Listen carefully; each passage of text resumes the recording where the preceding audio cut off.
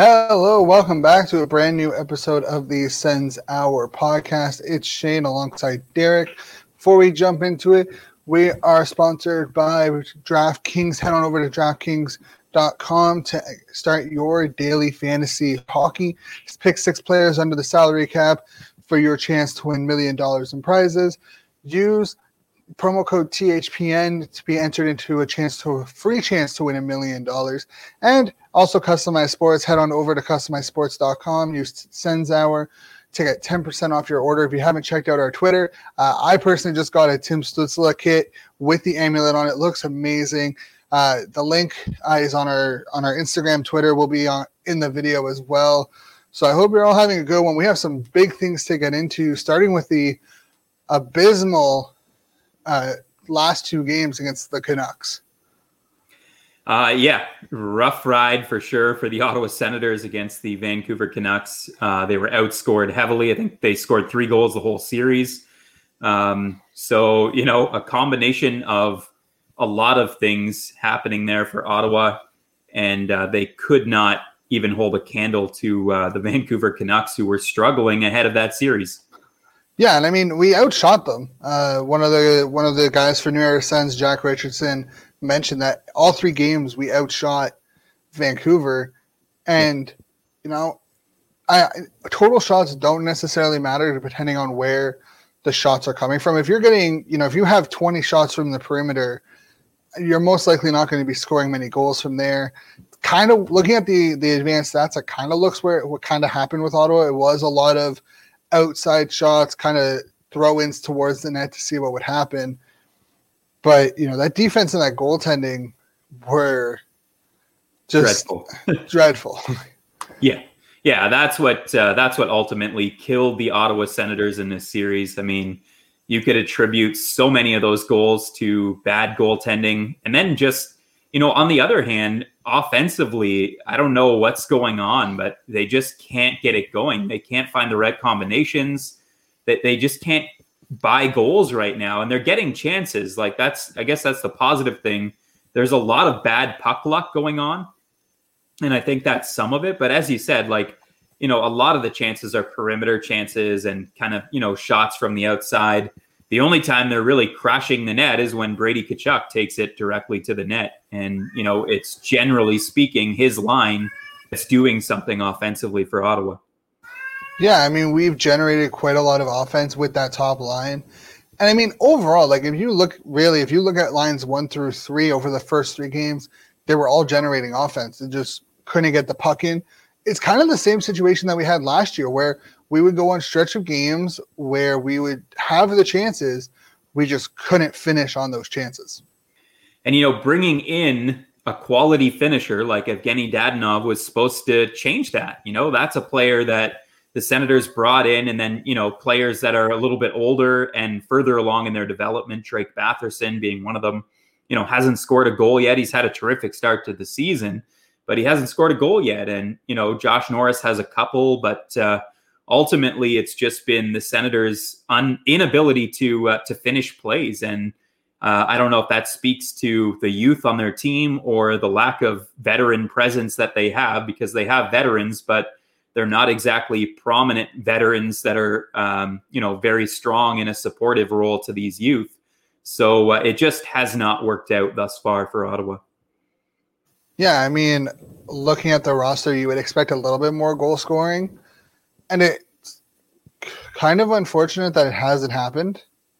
Honestly, looking at the roster, you look at the chances, even on the power play, they've generated chances, and it just hasn't. The net seems like it's only 2 feet big. It's, it's a 2x2, and it's not going in for them. And I hate to keep pointing the finger at Evgeny Dadonov, but, you're paying this player and he has a certain amount of expectations coming in. And the slow start was one thing, but we're 8 games in the season now, and we're playing a shortened season, a 56-game season. So he has to get it going in some way, shape, or form. And I think they've, DJ Smith, to his credit, has tried different players with Dadonov to see if he can generate that offensive touch that he had in Florida. And it's becoming more and more clear that maybe he was just a really good complementary player playing with two exceptional players in Barkov and Huberdeau. Yeah, it's either that or, the no training camp hurt Dadonov, right? You have a same thing with Murray. You have a lot of new guys coming in. A 10-day training camp is not enough to get acclimated and comfortable with a lot of guys. It's not enough for a coach to see who works with who and what works with certain players on the ice. So unfortunately for Ottawa, with the amount of player turnover you've had, with a second-year head coach who didn't even get to finish out his first year, the first 8 games really have been kind of their preseason games to a certain extent. Yeah, I think we talked about that too last week with Steve Warren, and that's exactly right. This is basically a preseason, but even then, I mean, you're expecting a guy like Dadonov, who's a veteran player who has all this experience. You're expecting him to adapt a little bit sooner to the lineup. We'll give him a little bit more rope. It's not time to give up on him, but he has to get it going here soon. He has to start looking like the player that he was, or close to the player he was in Florida. And, the defense and goaltending, that's another issue. And that's one that is way more serious.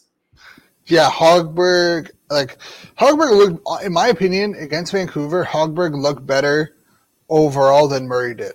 Outside of the one game, where that one bad rebound, Murray has looked very shaky the last couple of games. Very bad rebound control for Murray, leading to some really costly goals for the Sens. I would start Hogberg the first game against Edmonton. Yeah, I think that's a fair assessment, Shane. The problem is looking better than Murray is almost anybody else in the league right now. I mean, Murray's numbers are so bad that anybody looks good compared to Murray. I think we're almost at the point now, because honestly, Hogberg's letting some juicy rebounds float out to the slot as well. We're nearly at the point where we have to start looking at possibly bringing in Joey Daccord, who's on the taxi squad and kind of ready to go if the Senators call his number. So, I mean, I'm really close to suggesting that maybe you go and take a shot on Joey Daccord and see what he could do. Well, it's kind of funny that you mention it, because Brent Wallace did ask DJ Smith about the possibility of giving Joey Daccord a start, and his quote, and this is coming directly from Brent Wallace, he says he thought about it, but doesn't sound like he is making that move anytime soon. Smith says Matt Murray is our goalie and he is going to dig us out of this. When you give someone $6.24 million or $25 million over the 4 years, that's kind of the answer I'm expecting from a coach. The fact that he's thought about putting Daccord in, though, kind of makes me feel like, Murray and Hogberg have a short leash. If they have a couple of bad games in a row, Daccord could easily be called upon. I think Murray started with at least a fairly decent sized leash, but when you look this bad, I mean, this early in the season, it's almost unparalleled, the start that they've had here with goaltending. It really, you have to go way back before, Ottawa's had this bad of goaltending. It was like the Martin Gerber days when it was, every shot was going in. And that's what it feels like right now. And I'm sure the team in front of Murray and Hogberg are feeling the same way. Like, they just can't surrender shots. So they're playing probably a little bit more tightly than they need to be. And maybe that's why we see this collapse. To be fair, though, there's some things where, like, you can't leave Elias Pettersson that close to the slot with that much time and expect your goaltender to make a save. Like, it just is not going to happen. I think as bad the rebounds have been for both Murray and Hogberg, we can all agree on that. There have been some very juicy, I think two goals against Winnipeg in Hogberg's first start, backdoor tap-ins. There's goals like that where you look at and you're like, how do you expect the goalie to stop this? Like, what? And I think we gave Murray the benefit of the doubt early in the season because there was a lot of goals like that. And maybe we need to revisit the goaltenders and actually look at, the quality of goals that they're giving up and what's going on around them that end up into those situations. Yeah, and the defense collectively has really struggled. Maybe even the offense supporting the defense has struggled. So, I mean, it really is. It's a team game, and you win as a team, you lose as a team, they say. But when you're losing this badly, you really start to look at that goaltending situation. You look at that defense situation, which everyone looked at before the season started and said, this defense probably isn't good enough to dig yourself out of the bottom two spots in the league. And that's probably what we're seeing here early. It is still early, but the Senators have now dug themselves a decent-sized crater to try to dig out of. Now, the positive side to that is if they win the next two games against Edmonton, they're not going to be last in the league because they're going to pass the Edmonton Oilers in the standings. Oh, 100%. I mean, and this is what I've been saying all along. Like, the Canadian division is going to be so tight so often that you get a couple of wins against your, whoever you're trailing, and depending on what happened the series before, you could easily overtake them, which is why, getting swept back-to-back series against Winnipeg and Vancouver hurts. You've gotten 1 point out of the possible 12. Like that's impactful. Going against Edmonton, if we can get, 2 out of the 4 or 3 out of the 4 or 4 out of the 4, you're jumping over Edmonton. You're back into the race against Calgary, who, yes, they'll have like 4 games in hand or whatever the case, but at least you will still be in the race around there, depending on what happens with the other teams that you're chasing. Yeah, and there are positives to take out of these games in the 3 games that they played against Vancouver, and it's hard to find positives when you're losing that badly, but I guess they gradually got better. It was 7-1, 5-1, and then 4-1. So they something like that. Yeah, so they gradually got better, and I think the last game that it was 4-1. When you look at the possession stats, Ottawa was the better team in that game. So, I mean, for large stretches in that game, Ottawa, even large stretches in the series against Vancouver, like the Winnipeg series, Ottawa was actually the better team when it comes to possession and creating chances offensively. But it clearly just didn't pan out for them. Well, we're a -19 in goal differential because of how bad that 7-1 loss was. But we've given up the same after this series. Vancouver gave up 3 goals total to Ottawa. We're tied in goals against with Vancouver, and we're 7 points ahead, behind them. If we beat Edmonton in this 2 games, we'll jump up to 7 points, which will put us a point ahead of the Oilers for 6th. And, Calgary hasn't looked that great. Vancouver overall, outside of their game against Ottawa, hasn't looked the greatest. So if you look at their schedules, we could easily, who knows, by the end of this week, we have 2 games against Montreal. Those are going to be big games. And Montreal's playing Vancouver again. Monday and Tuesday, they're back-to-back against Vancouver and Montreal. So if we can get the 2 points against Edmonton and Vancouver loses, by the time we play, and then they play the Leafs. So if we can somehow manage to get some points here and there, we could be ahead of Vancouver and ahead of Edmonton and ahead of Calgary, depending on how the schedule goes. Yeah, absolutely, Shane. It really is a matter of, winning. They've got to take it a game at a time right now. They can't kind of look ahead and try to dig themselves out of the hole and think, 5 games in advance, but we can on the outside. But the team right now and DJ Smith, and they're going to focus on this. They're going to focus on winning a shift and then winning a period and then winning a game. And it's going to have to go in very small increments just because of the negativity and the doubt. I mean, the self-doubt that has to be inside the minds of each Ottawa Senators player right now. So it's a matter of taking everything in stride, just one thing at a time, try to win a puck battle. Yeah, and I mean, talking about the Oilers, 4 of their next 5 games are against the Senators. So that's 8 points right there that, they play Toronto and then they have a 2 against Ottawa. Then they play Calgary and then 2 against Ottawa. If let's say they were to lose the Toronto game, tie, like we split this series, lose to Calgary, and we split another series, if we get points in our games, like there is no telling where we can be in the standings by the middle of by Valentine's Day, we could easily be sitting, fifth or fourth in the division by Valentine's Day. Yeah, and the Oilers have not looked great either. Like that's another thing to keep in mind. Outside of McDavid and Draisaitl, who have combined for 73% of the Oilers' goals this season, what do they have? I mean, Ryan Nugent-Hopkins, Tyler Yamamoto, not a whole lot of depth scoring there for Edmonton. No, and I mean, if Murray, and here's the thing, if Murray or Hogberg can get on a roll, like if Murray can find his old self and kind of give us consistent, solid goaltending, Ottawa can beat Koskinen. Ottawa can beat whoever they have as their backup right now because Smith is hurt.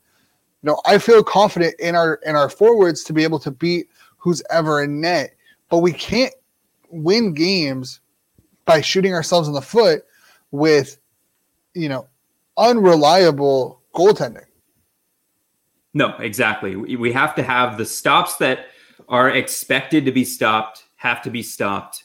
And, the ones that are expected to go in, that's fine. You can have a couple of them beat you. You're probably not going to shut down McDavid or Draisaitl for 2 games straight. It's just not going to happen. 14 points and 13 points, McDavid and Draisaitl, they are lighting up the league and they're very, very hard to stop. But if you can prevent them from having a huge, night offensively and, shut down the rest of the team, which is fairly easy to do, and put up some shots, get some traffic in front of the net. Koskinen's played in every single game so far for the Oilers. I wonder if the Oilers look at the Senators and think, this is an opportunity to use our backup. Yeah, easily. And here's the thing, you're not going to stop McDavid and Draisaitl. That's just a given. But you have to force the depth players to step up. Kyle Turris, Nugent Hopkins, Yamamoto, Puljujarvi, Neal, those are the guys that are going to be forced to step up. And yeah, okay, we're missing Shabbat. They're not going to have Klefbom. Nurse looks kind of like he's regressed. Not going to lie. They're, who knows what's going on with Bear? They have more question marks really than Ottawa right now. The only difference is that they have McDavid and Draisaitl on their team. Yeah, that's a big difference, but that is a difference. When you have the best player in the world and, maybe a top 3 player as well on your lineup any given night, you're a threat to score. Your power play is obviously going to be a threat, and it hasn't really taken off, in a huge sense for the Oilers. The penalty kill, on the other hand, that's another area where the Oilers' PK, I mean, we talk about how bad the Senators' PK is. The Oilers is worse than ours. They have a 72% penalty kill rate this season. It's bad. It is worse than our penalty kill. That's another area where, Ottawa's power play is starting to look better. So special teams could play a factor here as well. Oh, yeah. I mean, I think when you're looking at teams like this, special teams will always play a factor. But yeah, you're right. Ottawa's sitting kind of middle of the pack. They're 11th. They're technically 11th from the bottom. Yeah, they have the 11th worth. They're number 21 at 75.8. And then, Winnipeg's there. Edmonton is 20. So they're 2 spots below us, 72.4. But the power play has been huge. Yeah. We're at 11.8, which I think is worse than what we were at last year. Edmonton's clipping at 20%, which is middle of the pack at 15. But realistically, when you have McDavid and Draisaitl, Nugent Hopkins, Nurse, I mean, you should probably be you should be in the top 5 in the league. Am I not wrong? Oh, no. I mean, last year they were first. They were the top penalty power play unit in the league. And they still weren't a top team. And that's the thing is that, they had the top power play unit, but they weren't even they were 9th overall in the league with 83 points. Yeah. So they were barely a top 10 team. Yeah. Because they played the most, like they played 71 games. You had Dallas that was a point behind them at 69 with 2 games in hand. Like Carolina with 2 points behind them. So their power play was great, but their 5-on-5 play is garbage. Yeah. Yeah. And again, it goes back to the depth. Like, outside of McDavid and Draisaitl, who does Edmonton really have that's a threat offensively? Nobody really. I mean, a bunch of question marks there. So if you're looking at the line combinations right now, and, DJ Smith has kind of spread them out a little bit. You've got, Tkachuk and Norris together again, and they've put Connor Brown together with that unit. You've got Tierney, Stützle, and Batherson, which looked phenomenal last game. It was finally like, I think Tim Stützle had to be the happiest, player that I've seen. You see it on his face last game against the Canucks. I mean, he was much happier playing in the offensive zone and getting opportunities. And, and you still got Paul, White, and Dadonov, which is another solid line. So if that's the forward group against the Oilers, I think Ottawa's spread the wealth enough that you could start to take advantage of the lack of depth that the Oilers have offensively. Now, if Thomas Chabot is out, we've got a whole nother can of beans that we got to get into. Yeah, and I mean, realistically, looking at their 5-on-5, we're 2 of the worst teams at giving up goals. Ottawa's first at 24. Not surprising considering how bad they played against the Canucks. Edmonton is third worst at 21. So these 2 teams have a horrible 5-on-5 defensively. Oilers' 5-on-5 goals are 15, and then Ottawa's is 11 5-on-5 goals. So inability to score on offense and stop people from scoring on offense 5-on-5 has been horrible for both teams. So this 2-game series, total toss-up, and it comes down to goaltending, in my opinion. Yeah, absolutely. And we're talking about, again, like 2 of the league's worst goaltenders right now in Matt Murray and Koskinen. But and it could be Högberg. I mean, if Högberg steps in to play game 1 and he plays outstanding, would you then go and play him in the second game of the series? 100%. When you play you play Sunday, Tuesday, Thursday, Saturday. Those are your 4 games this coming week. Yeah. And the other part to that is the Oilers are going to be on a back-to-back. They play Toronto, I believe, tonight. So Ottawa will get them on a back-to-back when they play them tomorrow night. They'll have a little bit of extra rest time because I think they play at 7 tonight, and I think the game goes at 9 o'clock tomorrow. Yeah, it's 9 o'clock. And then I think it's 9 and then 8. Yeah. Oh, no, it's 9 and then 10. Oh, it's a 10. Okay. Well, so Tuesday's 10 o'clock, which is stupid because that's an 8 o'clock start local time in Edmonton. More of the NHL's scheduling committee, whoever forms the scheduling, they do a really bad job. 100%. 100%. Like the scheduling times. I mean, no. So the scheduling times are set by like Rogers and stuff. They're not even set by the NHL. Oh, so okay. the NHL is the schedule is fine. It's the times that the network has given these games that is ridiculous. But before we head to break, we're continuing the whole preview of the Edmonton game. We'll go back real quick to the good, the bad, and the ugly for the Vancouver game. We kind of got off topic. I mean, it happens often in the show. But before we move on to talk a little bit more about the Edmonton game and the lines, what's your good, bad, and ugly for the Vancouver series? Okay, so for good, I'm going to go with something probably a little bit surprising. But here's the thing. I'm sensing some improvement and less stubbornness from DJ Smith. So I'm going to give him the credit here. I'm going to go the good. In that last game against Vancouver, I've seen a lot of good things. I've seen some things improving. I like how he spread the wealth offensively. He split up, the number one line that was clicking. He split them up and threw Connor Brown on that line. But in doing so, he allowed Drake Batherson and Tim Stützle to pair together. He played Colin White, and Colin White's looking a lot better in the last couple of games. And Dadonov, has Colin White and Nick Paul, so he should have some insulation there to get going. So I credit DJ Smith for being less stubborn and coming around a little bit on some of these bewildering moves early on in the season. That's the good for me. The bad, the defense. I mean, just allowing, X amount of shots from prime locations, rebound opportunities, just the whole collapse that the defense is doing. It just speaks to the amount of goals that the Senators have surrendered here against the Vancouver Canucks.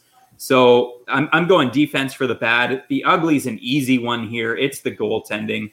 I mean, you're not going to win any game in the National Hockey League with goaltending like that. So it has to be better, and that's the ugly. Yeah, I mean, I think all three of them are reasonable.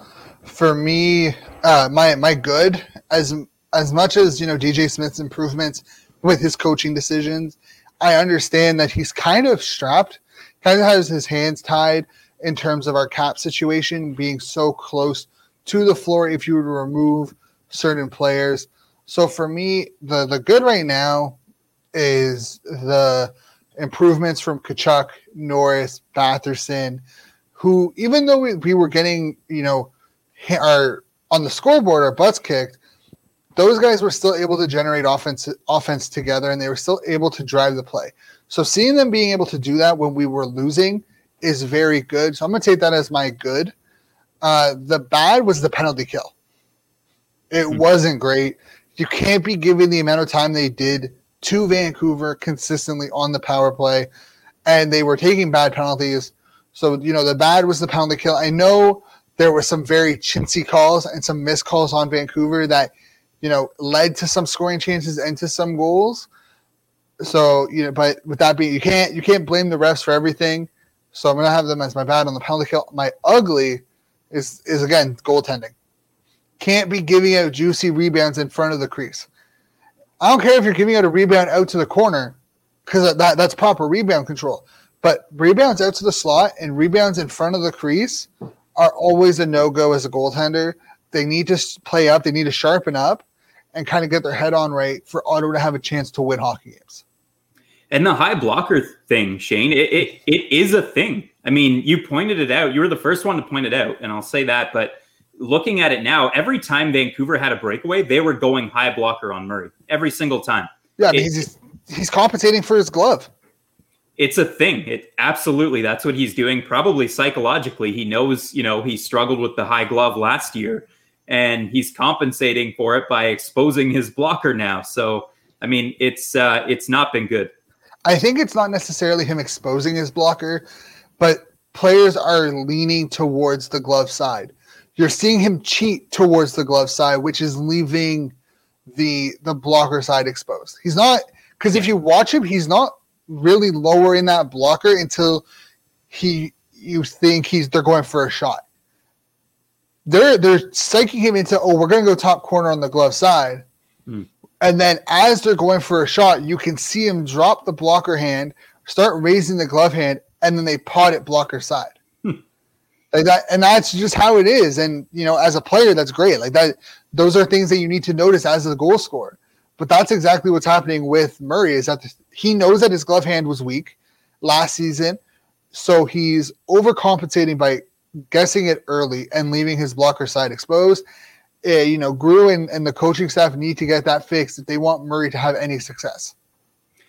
And again, here, we're not, sort of regging on Matt Murray. It's no secret he needs to be better. He knows himself that he needs to be better. But Ottawa signed him to a long-term contract worth a lot of money. So we're expecting big things out of Matt Murray. And hopefully he can find some confidence here and turn the season around. And, maybe by the end of the year, we'll have a completely different perspective of Matt Murray. But it's clearly been a struggle for the first little bit of the season. But by no means are we giving up on Matt Murray. No, it's just not giving up. It's just noticing things that are happening.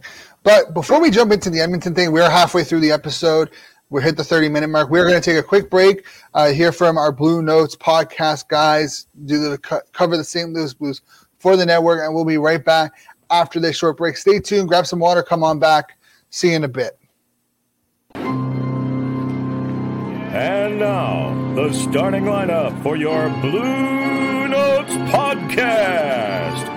Tom Franklin and the man called Wags. Hello and welcome to Blue Notes. I am one half of your Blue Notes team, Tom Franklin, joined by my teammate, the man called Wags. And we are your home for St. Louis Blues coverage on the Hockey Podcast Network. And that includes expert analysis, whether it's at Enterprise Center. When you're fighting for spots for the playoffs, 1 or 2 points could make the difference. And we'll be looking back at games like tonight here at Enterprise Center as lost opportunities. Or at home. Penalties, that was a big piece. You know, you're wearing down some of your best players because they're out on the ice for so many penalty kill opportunities. Just a complete breakdown. Blues first round pick, Jake Neighbors. Braden Shan texted me, and then the head coach, Craig Berube, reached out as well, and Ryan O'Reilly as well. And then the next day, on day 2 of the draft, Tarasenko FaceTimed me, so that was pretty cool. So. And we're the only hockey podcast in the Hockey Podcast Network to have a Hawaiian hockey correspondent. The Hawaii Blues fan, Guy Bensing. In true Dan Kelly fashion, Dan Kelly says, F you, Keaton. I know who's the starting pitcher for Game 4 of the World Series. You damn well know who the starting goalie is for Game 4 of the NHL season. And then walked away. And we have a musician, too. Not only is he responsible for this fat beat you're listening to right now, but he has also performed absolute works of art. And it seems to me you played the game with a candle to your rear, never wanting to leave the ice when the pain set in. So check out Blue Notes wherever you get your podcasts from. New episodes every Monday and Thursday. I'm Tom Franklin, reminding you to not be a chump, listen to Blue Notes, and always play to the whistle. A reminder that you can follow Blue Notes on Twitter, Facebook, and Instagram at Blue Notes Pod. I'm the voice of the Blues, Tom Calhoun. And they're the boys from the Blue Nose Podcast. Fantastic guys. Talked to them before. Super fun. I mean, Tom's great. Wags is fantastic. But before we get into it, we are also still sponsored by CustomizedSports.com. Head on over, 10% off using Sends Our promo code. And new promo for the month of February. Follow us on YouTube at Sends Our. Retweet this on Instagram. You can reshare it on Instagram because it will be posted on there. And type done when complete. You can do it on both Instagram and on Twitter to get a bonus entry. And then if you do want your own kit, if you use promo code SENDSHOUR to get 10% off, you will also get a bonus entry into this giveaway. It'll be good for any kit you want. Doesn't have to be Sends. So that'll be posted on Twitter and Instagram following the show. And honestly, having seen this Stützle kit, I have a Brancham kit coming in with the amulets as well. These guys do fantastic work. Put a little bit of, difference to your jerseys that other people won't have. But we're going to head on over to the Edmonton game, break down the lines a little bit. We did mention it before that, Tierney, Stützle, and Batherson are together. Tkachuk, Norris, Connor Brown, Paul, White, Dadonov. That fourth line, though, Paquette, Stepan, and Watson. I don't understand why Paquette is in over Galchenyuk continuously.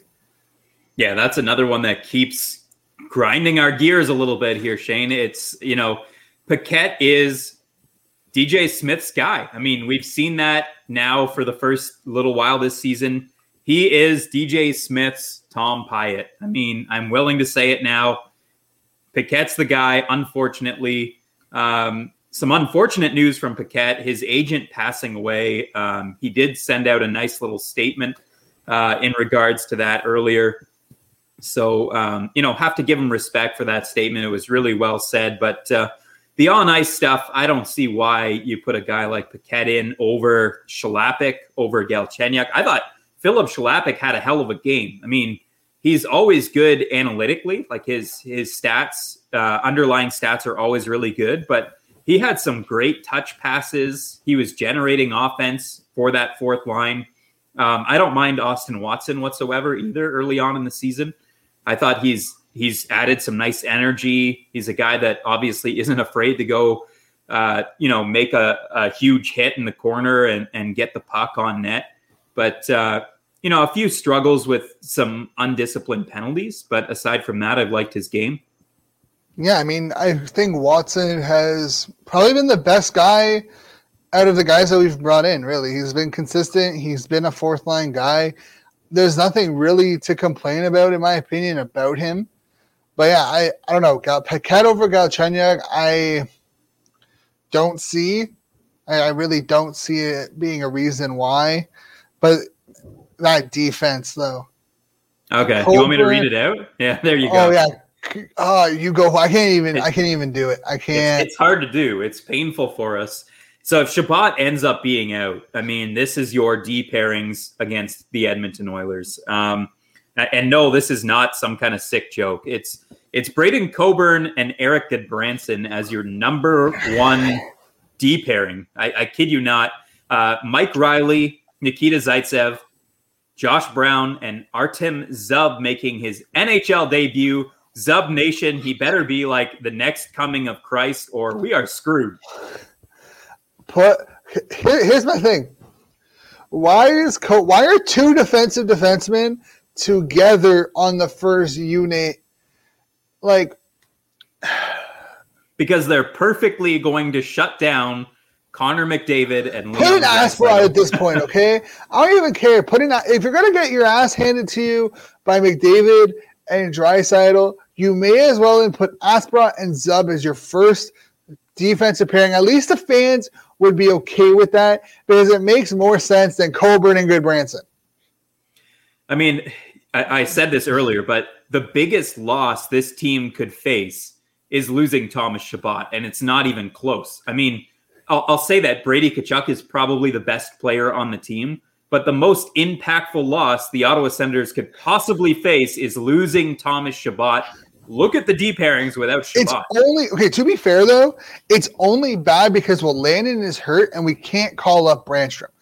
Because if this was a normal year where we could call AHL players freely and Landon wasn't hurt, we just have Brandstrom come in, have Landon in the lineup. It would be okay.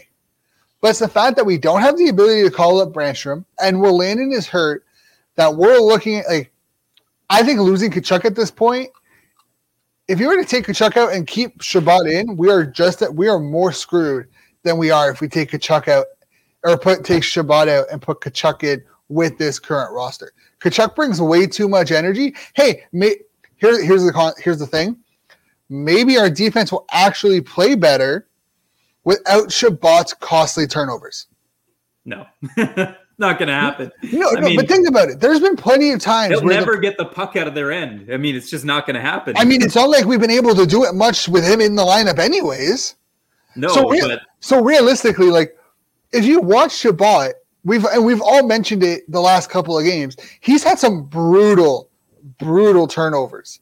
He had a good game last game. Much better. And then he got hurt, which seems like a very Ottawa thing to happen.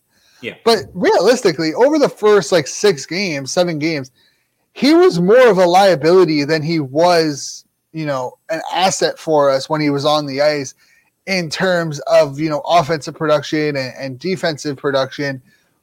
So obviously I think Ottawa's going to get their ass handed to them. But it would be funny. It would be really funny if defensively they played better without Chabot than they did with Chabot. The Ottawa Senators are going to ice a defense core that Nikita Zaitsev is your best offensive option against the Edmonton Oilers tomorrow night. I mean, Riley, technically.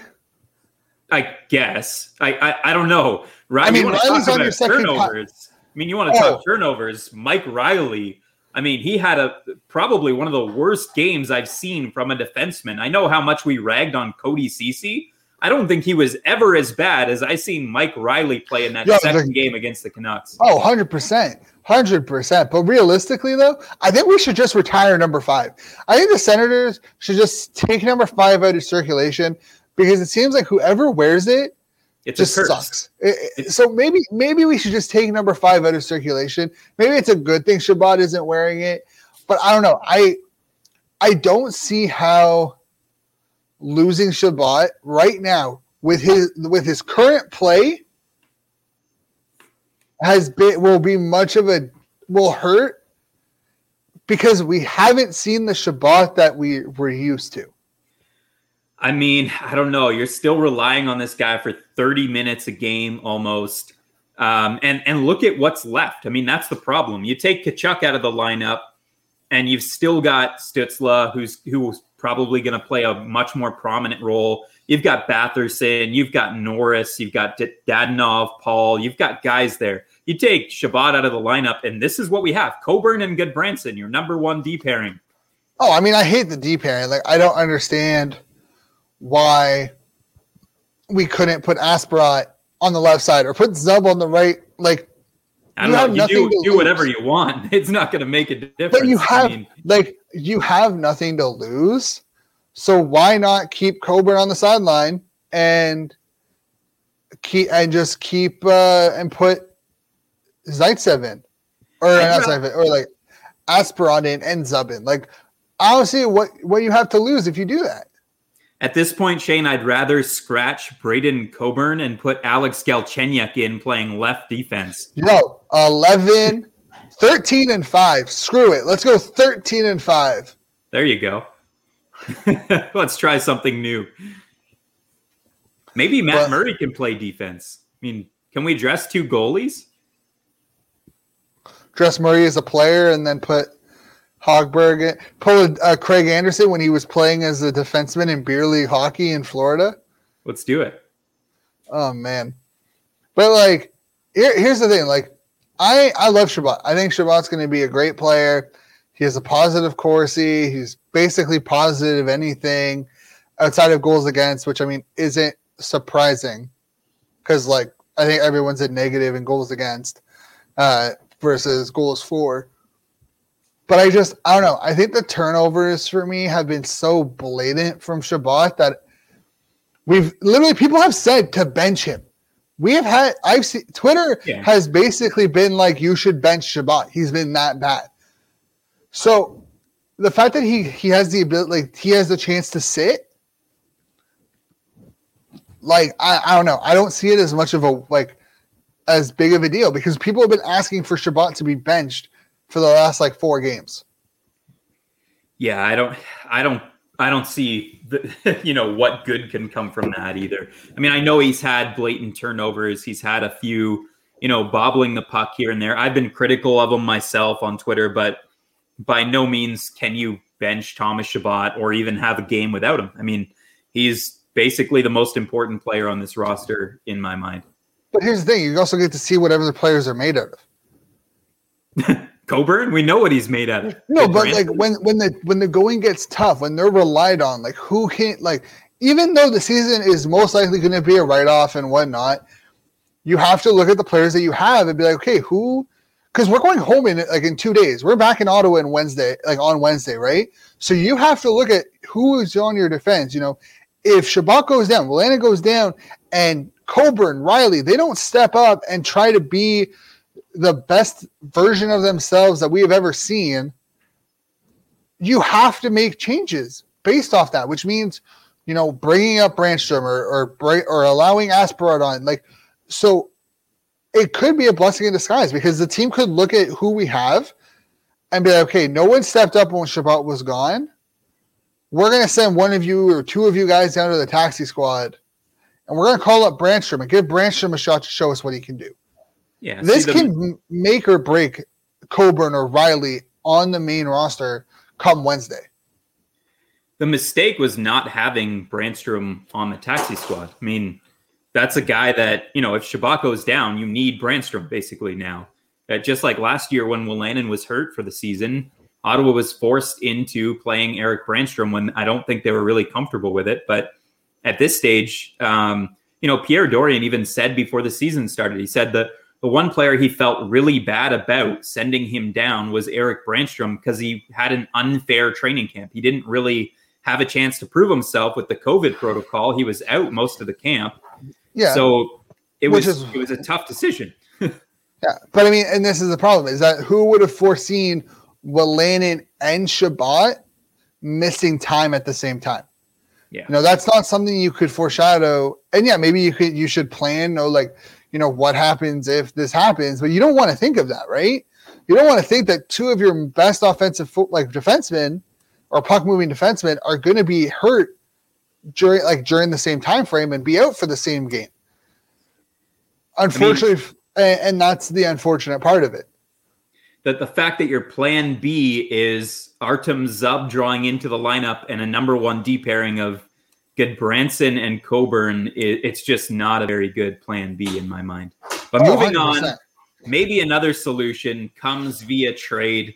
There's a very popular player on the trade block right now we're hearing news from, and it's Vince Dunn out of St. Louis. So, is this a fit for the Ottawa Senators? That's one thing that I see people going back and forth on Twitter. What do you think, Shane? So my stance on it is, if the price is right, you can make it fit depending on what you want to do with Brandstrom. What do you want to do with Brandstrom?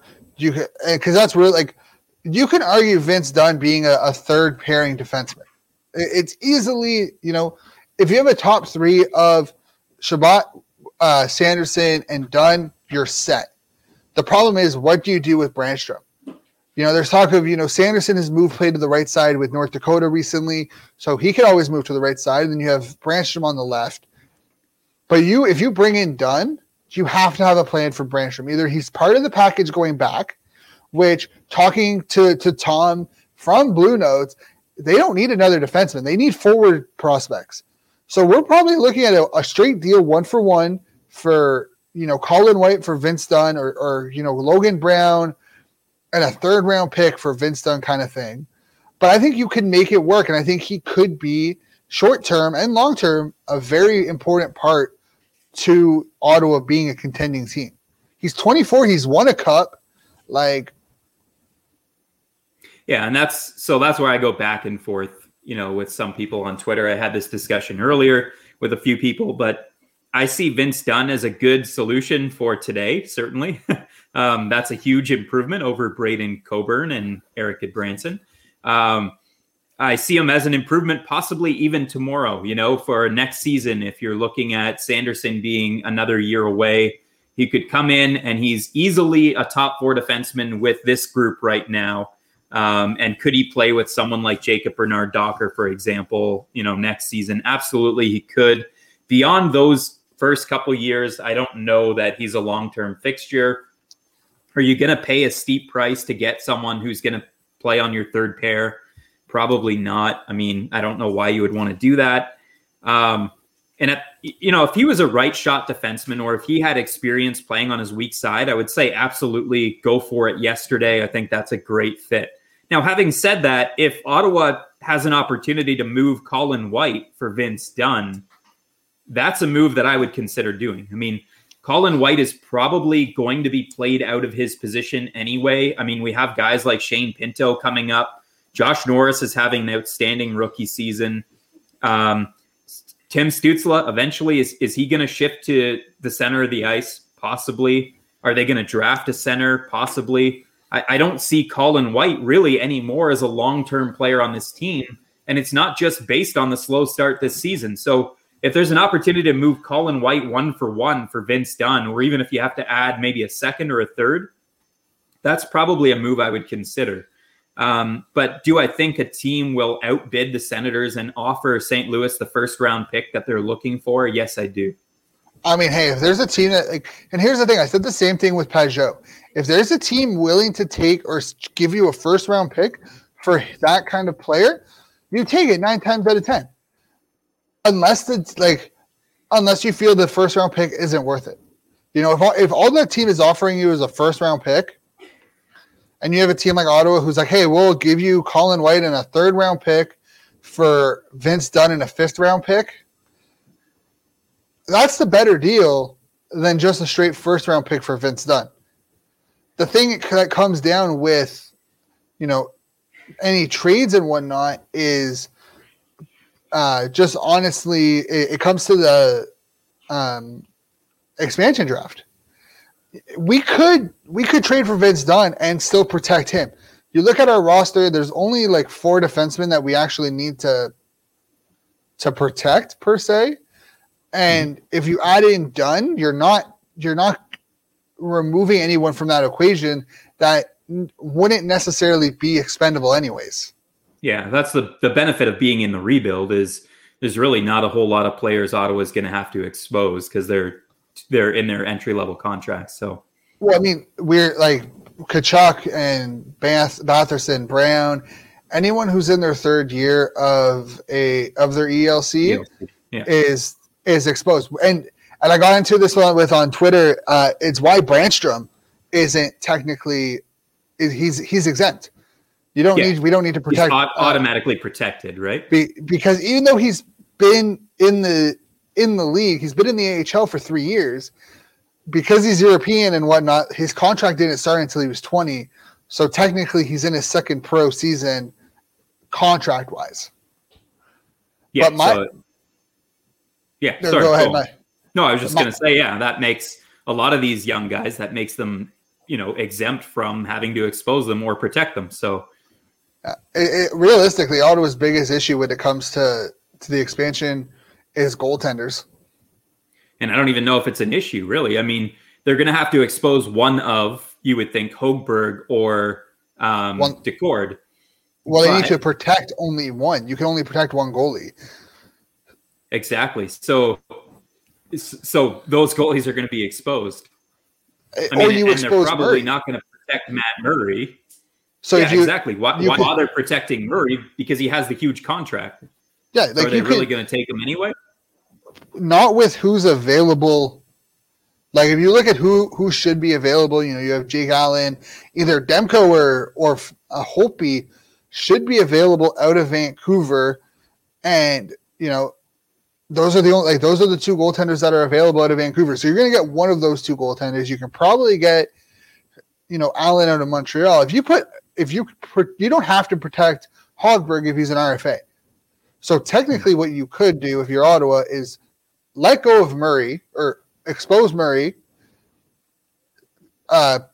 keep Decord, and then trade Högberg to Calgary because Riddick's a free agent in Calgary, so you could trade him to Calgary. You could move Högberg if you have to, if Murray doesn't get exposed or doesn't get taken. But if he does, well, then you have Decord and Högberg as your 1-2 next season. Yeah, fair enough.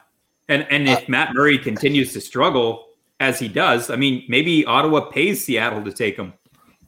Who knows? I mean, I would be there is a legitimate possibility that we see Dadonov, Colin White, Nikita Zaitsev, and Matt Murray all exposed for in the expansion draft. Yeah, exposing Zaitsev makes sense. I mean, they're probably not going to take on that contract anyway. No, I mean, they all have ridiculously long contracts. Well, not necessarily Dadonov, but they have big money contracts. And if you have a big money contract, you might not be the most enticing player for Seattle, considering the situation that is COVID. Yeah, absolutely. And, I would have no problem with all of those players that you named being exposed. I don't think the Seattle draft, at least for Ottawa, from a Senators perspective, it's not a huge concern for us this time. No, not in my opinion. Yeah, I agree. I don't think there's a chance that we make some trades because of it. Yeah. Where we might be able to make a trade for someone who a team wants protect or can't protect, but doesn't want to lose for nothing. Absolutely. And we should start to see some trades, I think, as we approach the trade deadline, which is, a lot sooner this year. I'm not sure exactly what the date is. I just know, with the compressed schedule, it's not going to be very far. And I would guess that the trades are going to come earlier so that players could get to the team, the destination that they're going to. So we should start to see trades probably in a couple of months. Yeah, the trade deadline's April 12th. Yeah.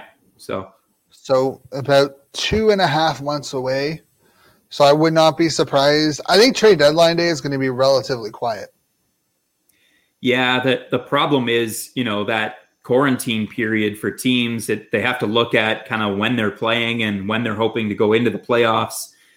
Salary cap issues are huge this season as well. There's some teams that are just like literally pennies below the salary cap. So it will be quiet. I think it'll be much quieter than it typically is.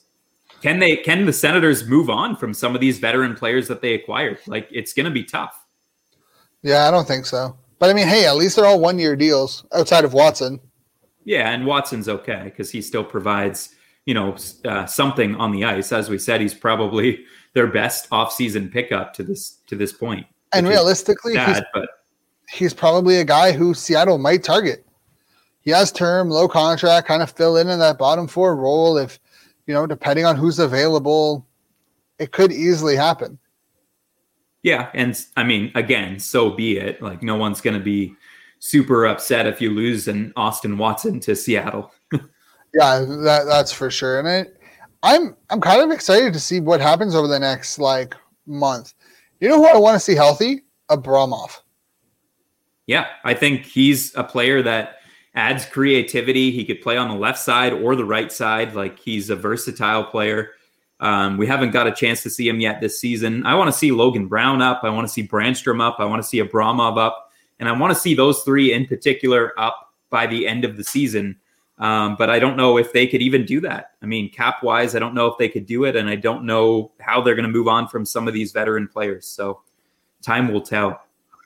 I mean, you could do it. It would just mean, Ottawa just needs to keep Stefan Anisimov and Goodbranson on the 23-man roster to stay above the cap. If you can send Colburn and Paquette and Riley down to the taxi squad and call up Brandstrom, Brown, Schlappick, Formanton, whatever, and they should still be cap compliant with room, with wiggle room. Yeah, I don't think Paquette's going anywhere, though. I think he's dating DJ Smith's daughter or something. There's something going on there. They're definitely related somehow. I don't know what it is. Paquette didn't play for him, did he? I don't know. There's got to be some kind of history, or, they quickly became best friends. I don't know. There's something interesting. Maybe he's just trying to boost up the guy's value. Maybe. I mean, he's a good penalty killer. Maybe that's about it. Yeah, I have no idea on what's going on with that. But hey, who knows? Maybe they do. Yeah, no, they have no connection. They have literally zero. They never cross paths. That we know of, but secretly, Paquette is. You heard it here first. Paquette is dating DJ Smith's daughter. I don't know if he even has a daughter. I don't think he. I think he has a daughter that was born last year. Oh, well, he has a son that's 17. He was playing with DJ's kid was playing with Donovan's kid last year with the Canada Blazers.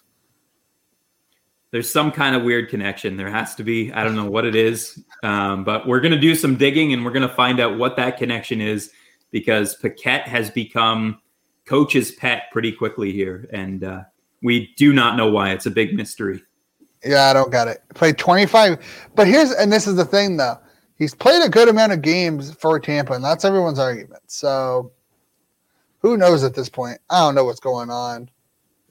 I don't really care. Lots of players play games, but it doesn't mean that they're effective when they're playing the games. Agreed on that. But I think that's all we have for this show. I think we covered everything, even though it wasn't in order how we were going to do it. But hey, we got around to it, so that's all that matters. Do you have any predictions for the series that we can look back on next Thursday? I mean, if Shabbat isn't back, I'm not going to predict a win with that decor in front of the goaltending that we've seen so far in the season. I'm excited to see Zub. Obviously, I'm still excited to watch the game because we were complaining about no hockey for 310 days. So I'm looking forward to watching the games. I'm not going to predict a win if Shabbat's not in the lineup. It'll That's be a fair. loss. Yeah. Yeah. What about you? So I'm gonna predict a win. I think Matt Murray has his best game of the season and probably his best game in a while. I think we're going to see Stützle and Batherson tear it up. And I think McDavid and Draisaitl are going to get points, but they're going to be Turris and the depth of Edmonton is going to be forced to win the games. I don't think it's going to rely on McDavid and Draisaitl. I will say that tomorrow night is probably their best chance. Like it's a back-to-back for Edmonton. Edmonton could be taking Ottawa lightly. Like they could look at the Senators like, this is an opportunity to play our backup that we haven't played yet. And I don't even know who their backup is without Smith. But it's nobody that's, I don't think, ever played an NHL game before. So it's going to be interesting. Let's take a look at the Oilers roster for 1 second. Groznik. There you go. Groznik? I don't think he's played an NHL game. I'll take a look, but he's played 2 games in his career. Actually, he's looked good. I'm pretty sure Skinner. He's a 31-year-old, Troy Groznik. Oh, yeah, because Skinner just got put 19 minutes ago. He gets shifted to taxi squad. Groznik gets put up. Yeah, he's working with a .948 save percentage and a .152 goals against in the 2 career games that he's played. Woo!